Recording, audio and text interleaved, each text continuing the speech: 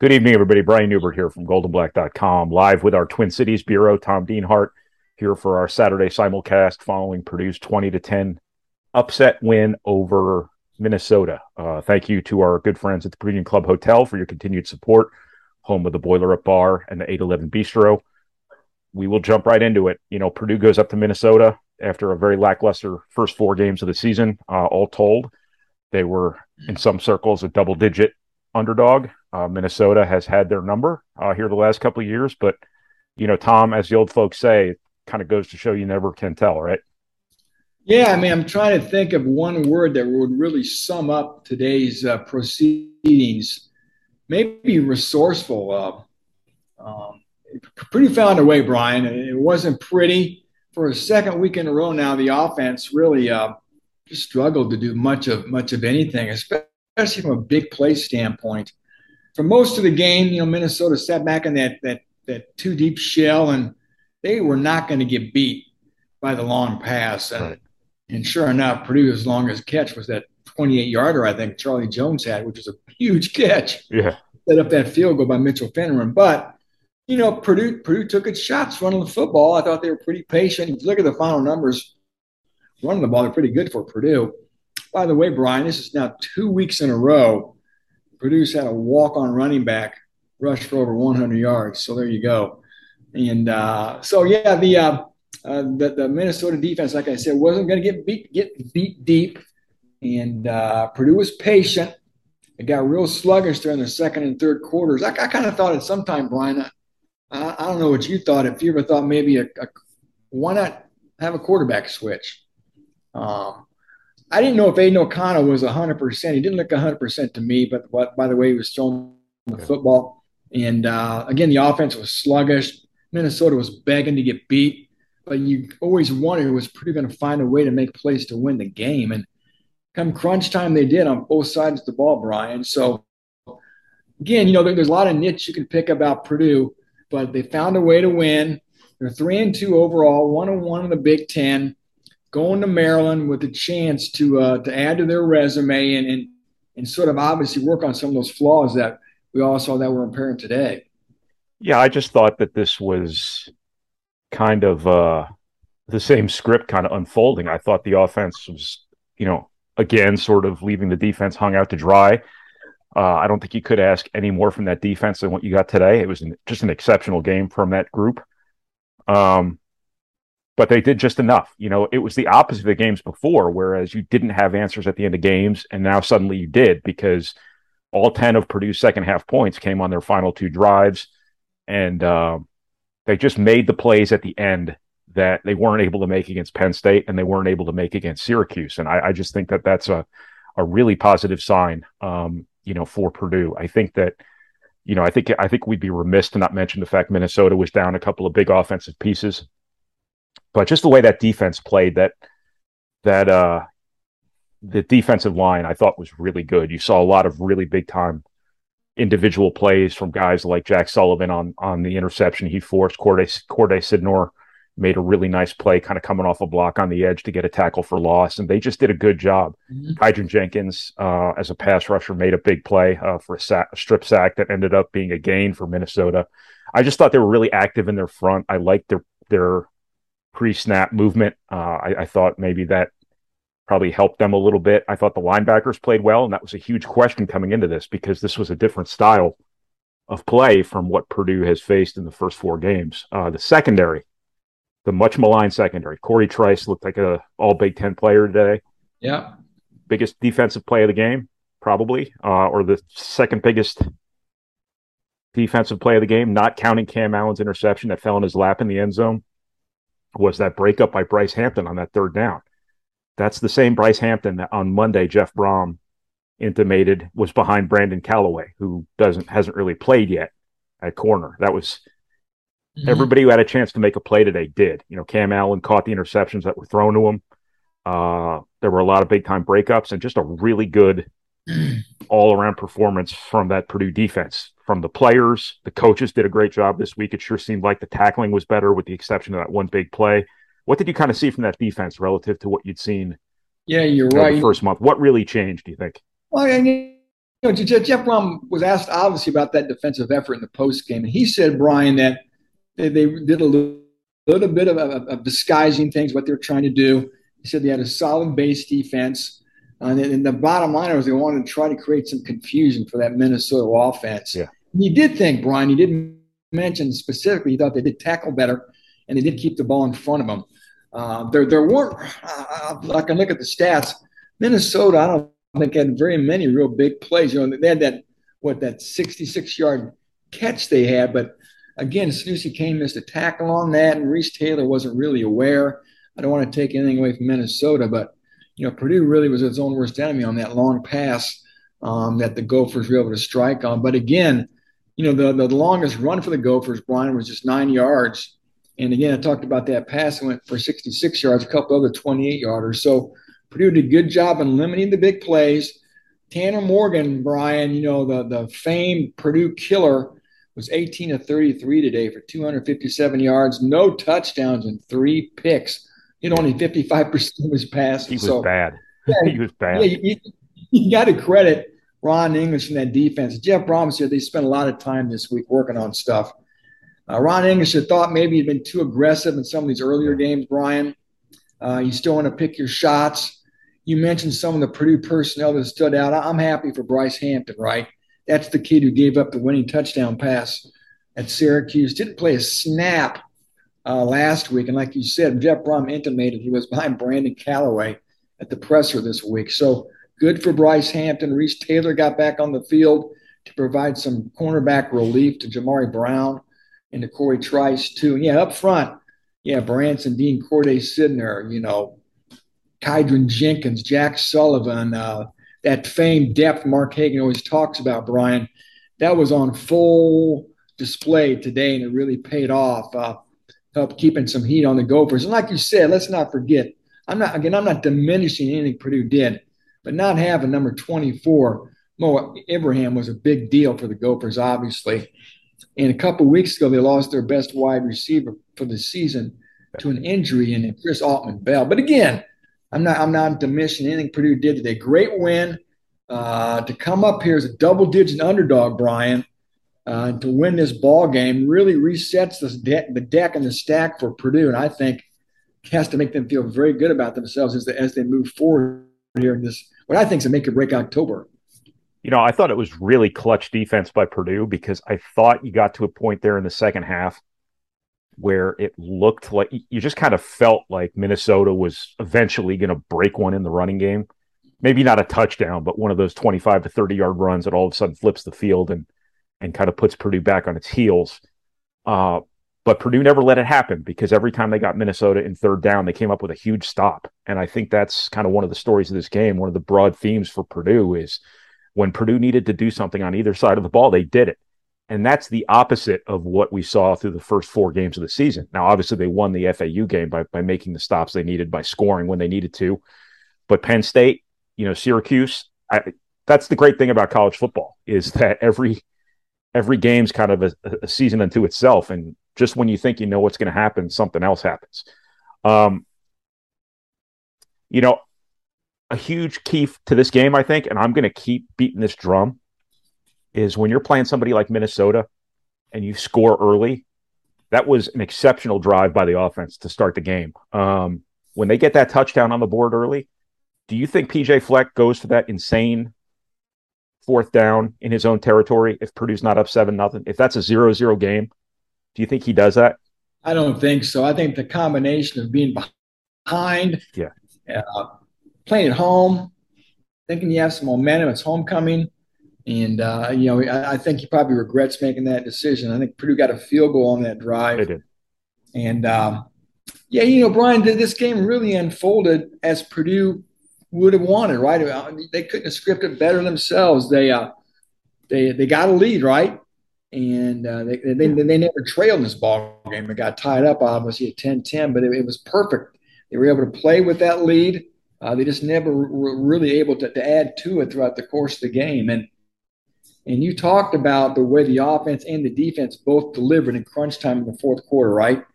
You had the interception that was key Well, actually, let me think, Brian, real back to the sequence here. Now, Purdue had forced a 3-and-out, I think, after they'd taken a lead.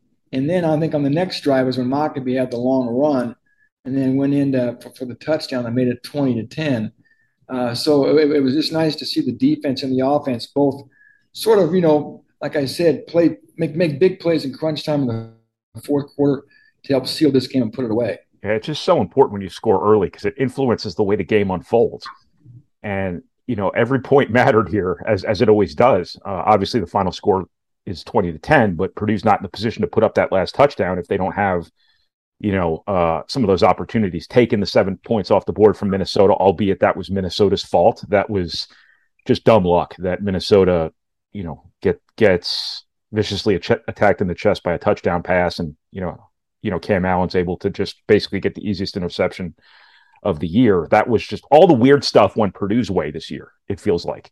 Whereas, the weird stuff has been really happening for Minnesota. When you look at weather stuff, when you look at the offensive pass interference, when you look at Elijah Sindelar and Rondell Moore getting hurt on the same play, it was encouraging from Purdue's perspective, I think, to get a little bit of luck in this one.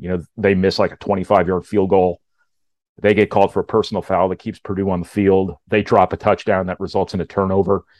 Sometimes you got to make your own breaks, and Purdue did get a lot of breaks today, and I'm sure that's something that was a really cathartic feeling for them because, they have been on the wrong side of some bad breaks here through the first month of the season. Some of them are their own fault, but it has to be just an over-the-moon type of feeling for Purdue flying back from Minnesota to have won this game, to have beaten Minnesota Big Ten style.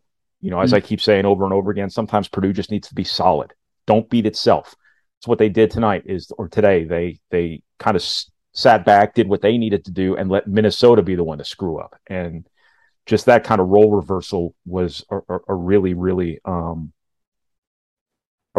positive thing for Purdue to see.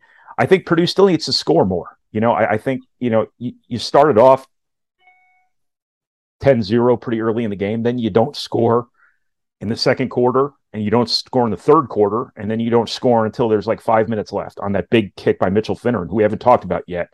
Yeah. He had missed a couple of kicks. He probably started to worry a little bit about his confidence. Comes up really big again today. But how do you think the offense evens this out and, puts a full 60 minutes together of productivity? Yeah, real quick, that big sequence I was referring to, Brian, Finneran kicked the 25-yard field goal to make it 13-10. Then Purdue forced a 3-and-out, and they got the ball back, and that's when Mockabee had the big run to set up his own touchdown run. Yeah. Then Minnesota was picked off by Cam Allen for his second INT of the game. So just a big sequence there where the offense and the defense both stepped up. Right. How do they even it all out? I think hopefully Aiden O'Connell continues to get healthier and healthier because, like I said, I don't think he's 100%.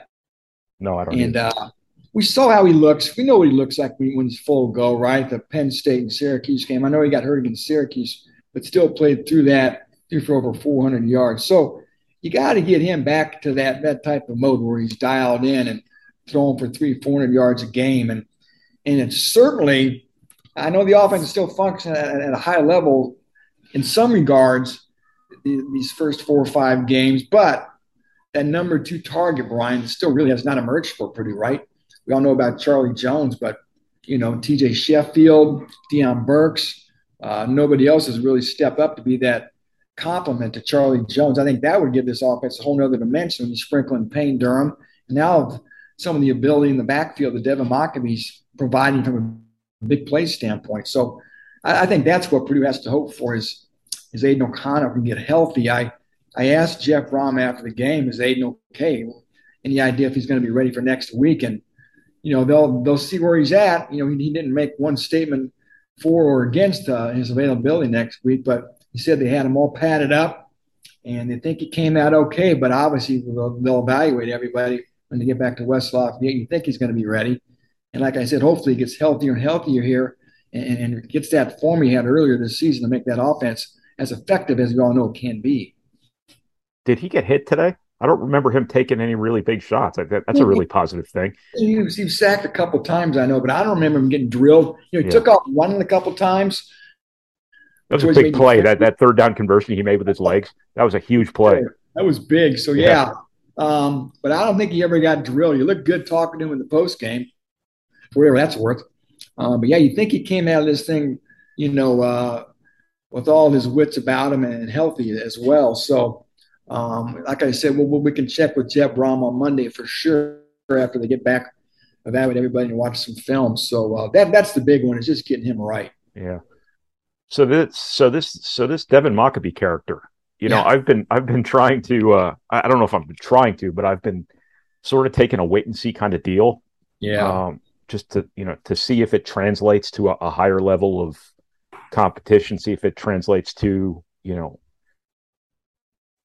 week 4, week 5, week 6, when people know who he is and when, he's played a couple games, taken some hits and things like that. Jeez. I mean, it's that last run, he looked like Eddie George or something. I'm obviously exaggerating, but that's a big time run. That was an unbelievable cut he made.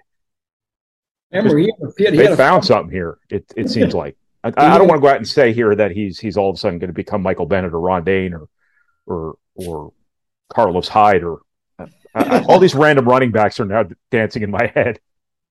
But damn, he was good. That's a deep cut, Brian. I call that a deep cut in the business. Yeah, he was good. He had another nice run earlier in the game too. The coaches always talk about his shiftiness, how he's slippery. Jeff Brom called him fearless. Yeah. I think we can attest to that. It's still not a real big guy, Brian. 190, but if you stand next to him, his upper body's not really developed. So they're hopeful to get him a little bit heavier and stronger, obviously, moving forward here. But quite a find right now. And yeah, those final numbers, Brian, going to look good if you had Devin Mockabee in your fantasy league. 11 carries, 112 yards, a cool 10.2 yards per carry. Of course, he had the touchdown too. Brian, Purdue ran for 160 yards on 27 carries. Yeah. He averaged almost 6 yards a tote. So, and you look at Aiden O'Connell's numbers, 27 of 40, 199, a couple picks, no touchdowns. Not great. Like I said, it just didn't look like he was really driving the ball. He had some really poor throws, especially on one of the interceptions where he overthrew TJ Sheffield. So, again, that's just my observation from 10,000 feet at the game. It's hard to really catch everything, but didn't look like he was totally dialed in. But they won, Brian, off to Maryland. And I asked Coach Brom after the game, I asked Aiden O'Connell just to have some fun. Why not Purdue? Can you guys win the Big Ten West? And Aiden didn't shy away from it. He thinks they can. And I'm sure all the viewers are watching Big Ten games as this is being taped. And they know the zaniness that's going on, who's lost, who's won. And Brian, that Big Ten West is as wide open as ever here as we get deeper into October. Yeah. I know you just took us toward Maryland, but I'm going to keep talking about Devin Mockabee, damn it.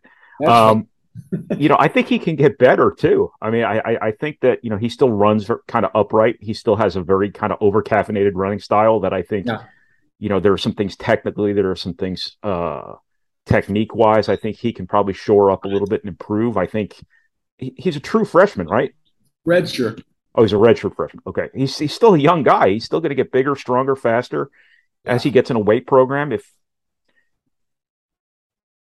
hopefully they can keep him healthy. I'd like to see them throw the ball to the running backs more. I think that was a big thing that they did today that was effective. I thought Jeff Brom did a good job taking what Minnesota was daring Purdue to do. Purdue obviously Minnesota obviously wanted to take away the deep balls, try to make Purdue hit the ball over the middle a little bit. And when everybody drops, you run the ball. So they were basically saying, we don't think you can beat us with the running game. And Jeff Brom said, hold my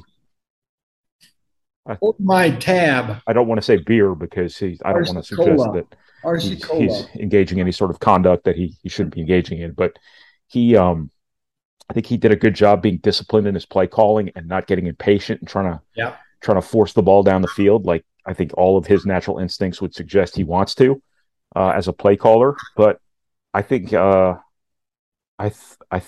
think Devin Mockabee has been kind of a revelation for this team. Does it translate to Maryland now? I mean, consistency has been a thing for Purdue over the years here where you have one great game and then you come back the next week and you're not so hot. And then you go beat Ohio State, and then a couple weeks later you go up to Minnesota and you get your doors blown off. Yeah. What do you expect to see next week? Do you think this is an enduring course correction here by Purdue, or do you think this was just their day? Yeah, I thought given the veteran nature of this team when the season began, Brian, I thought they would be largely immune maybe to the roller coaster tumult that younger teams, less experienced teams can often experience. But we've seen some of that already. So I'll be honest with you, I really have no idea. I think maybe sometimes going back on the road in this instance may be a good thing instead of coming home and they're going to get pats on the back and accolades, but they got to go right back on the road. And you can have that different type of circle the wagons mentality, if you will, when you're on the road. And then probably will be an underdog again. And again, coming off a win like this, maybe that's what you need if you're Purdue to keep you grounded a little bit, to go back on the road and play a Maryland team that's been pretty good this year, Brian. One of Michael Oxley's better teams, it looks like. They got a great quarterback, too. So, again, having said all that, I think, again, maybe there won't be that wild swing in performance that sometimes have been trademarks of Jeff Brom's teams because of the circumstance of going back on the road. So it's going to be a noon kick Eastern time in College Park. We'll see what the Boilers got and where opportunities laying right at their feet here if they can keep the momentum going. Yeah, I just thought Purdue looked like a more mature team today than they did the first month of the season. They didn't really do a whole lot to beat themselves. I know they overcame 3 turnovers, which is pretty hard to do, but I didn't think they beat themselves. That there weren't a lot of penalties. There was an offensive pass interference call that was harmful. There were a couple of first down penalties that set them back, but it wasn't discipline stuff. It wasn't roughness around the edges stuff. And I just think Purdue looked like it knew much more today about what it takes to win, as opposed to what you saw against Syracuse and Penn State and all that stuff, and even to a lesser extent Florida Atlantic, even though they did win that game. So I do think maybe this was a turning point for Purdue. And hey, the Big Ten West is what you said before. It's Brett Bielema just pulled the ultimate troll job in Madison today, and Purdue goes up to Minnesota when Minnesota looks like they're on top of the world, and Iowa actually scored today, and it just looks like a wide open division. Northwestern's not good. Nebraska's a mess, longing for the days of Adrian Martinez as he tears up everybody for Kansas State. The good news about Illinois is they've already lost to Indiana, remember? So they've already got a loss. I'm not saying they're going to be in a position where that matters in a couple weeks, but I'm just saying it's the team that dominated Wisconsin today has already lost to Indiana. So it's a dart throw, right? I thought about that going down the elevator. I said, "Oh my God, we were going over the Big Ten West, Big Ten teams in the Big Ten West, their records. Oh my God, Illinois lost to Indiana. That's right." Yeah. And Brian, kind of on that same vein, Jeff Brom was talking in the post game about the schedule they've had to play to date. Penn State, Syracuse. I know Indiana State's nothing great, or Florida Atlantic, but the point being that they've been tested, right? They've had their fair share of adversity. And you kind of contrasted that with maybe playing cream puffs, starting to feel good about yourself, patting yourself on the back. You don't really have growth as a team when you're in those games. That's fun for fans, right? Shake their pom-poms and beat somebody 50-0, but you don't really learn anything about your team. And Jeff Brom's team has already, skinned its knees and been forced to look itself in the mirror and try to figure some things out. And it's a painful process. Nobody wants to lose and do that. But this seemed to be maybe one of those games where, Brian, those early season losses, as tough as they were, Purdue's had to hunker down and really look at itself, like I said, and you start making corrections. You have to be resourceful. And I thought that was an interesting point that he talked about today. Yeah, and I said that after the Penn State game, and I think the opening line of my column was Purdue's going to be fine. Yeah. And I took a lot of what for that, but this is what I meant. Like playing Penn State right out of the gate, it makes you better. Yep. It didn't show up at Syracuse as much. It didn't necessarily show up against Florida Atlantic. But I think the other part of this is like, look who they don't have right now too. I mean, there's a lot of guys who would be really helping them That's who are defensive not player. playing too. That's part of the adversity you talked about. So that's what also makes this an even more impressive win, because Jalen Graham would have made all the difference in the world against an offense like this. And they didn't need him because they played as good a game defensively as Purdue's played in years, I think. They shut out Boston College years ago, but Boston College couldn't throw the ball. I think they shut Boston College out. It doesn't matter. They just shut somebody out a couple weeks ago, but that's Indiana State. They beat them handily. Anyway, Purdue's playing without some real assets here, and I think that's another part of it. Again, I want to mention that Minnesota's playing without some assets here today too.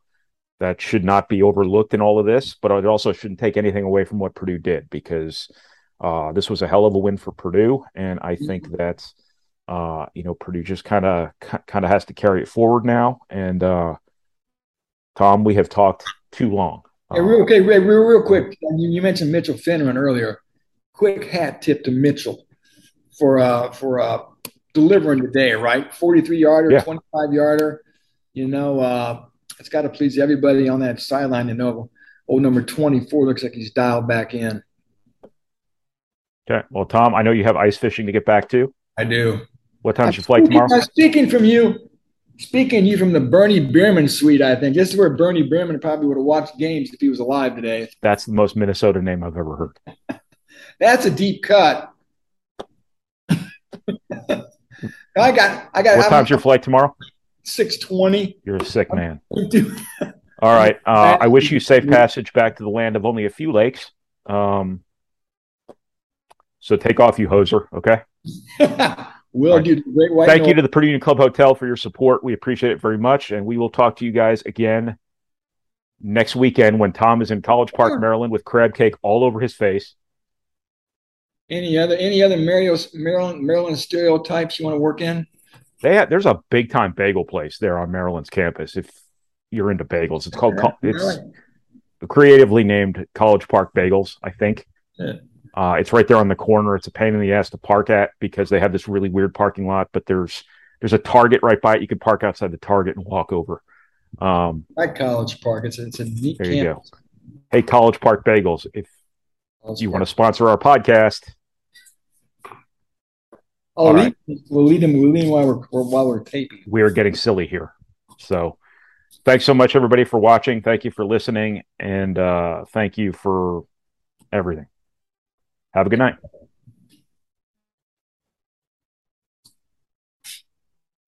Got it? Hang on one second.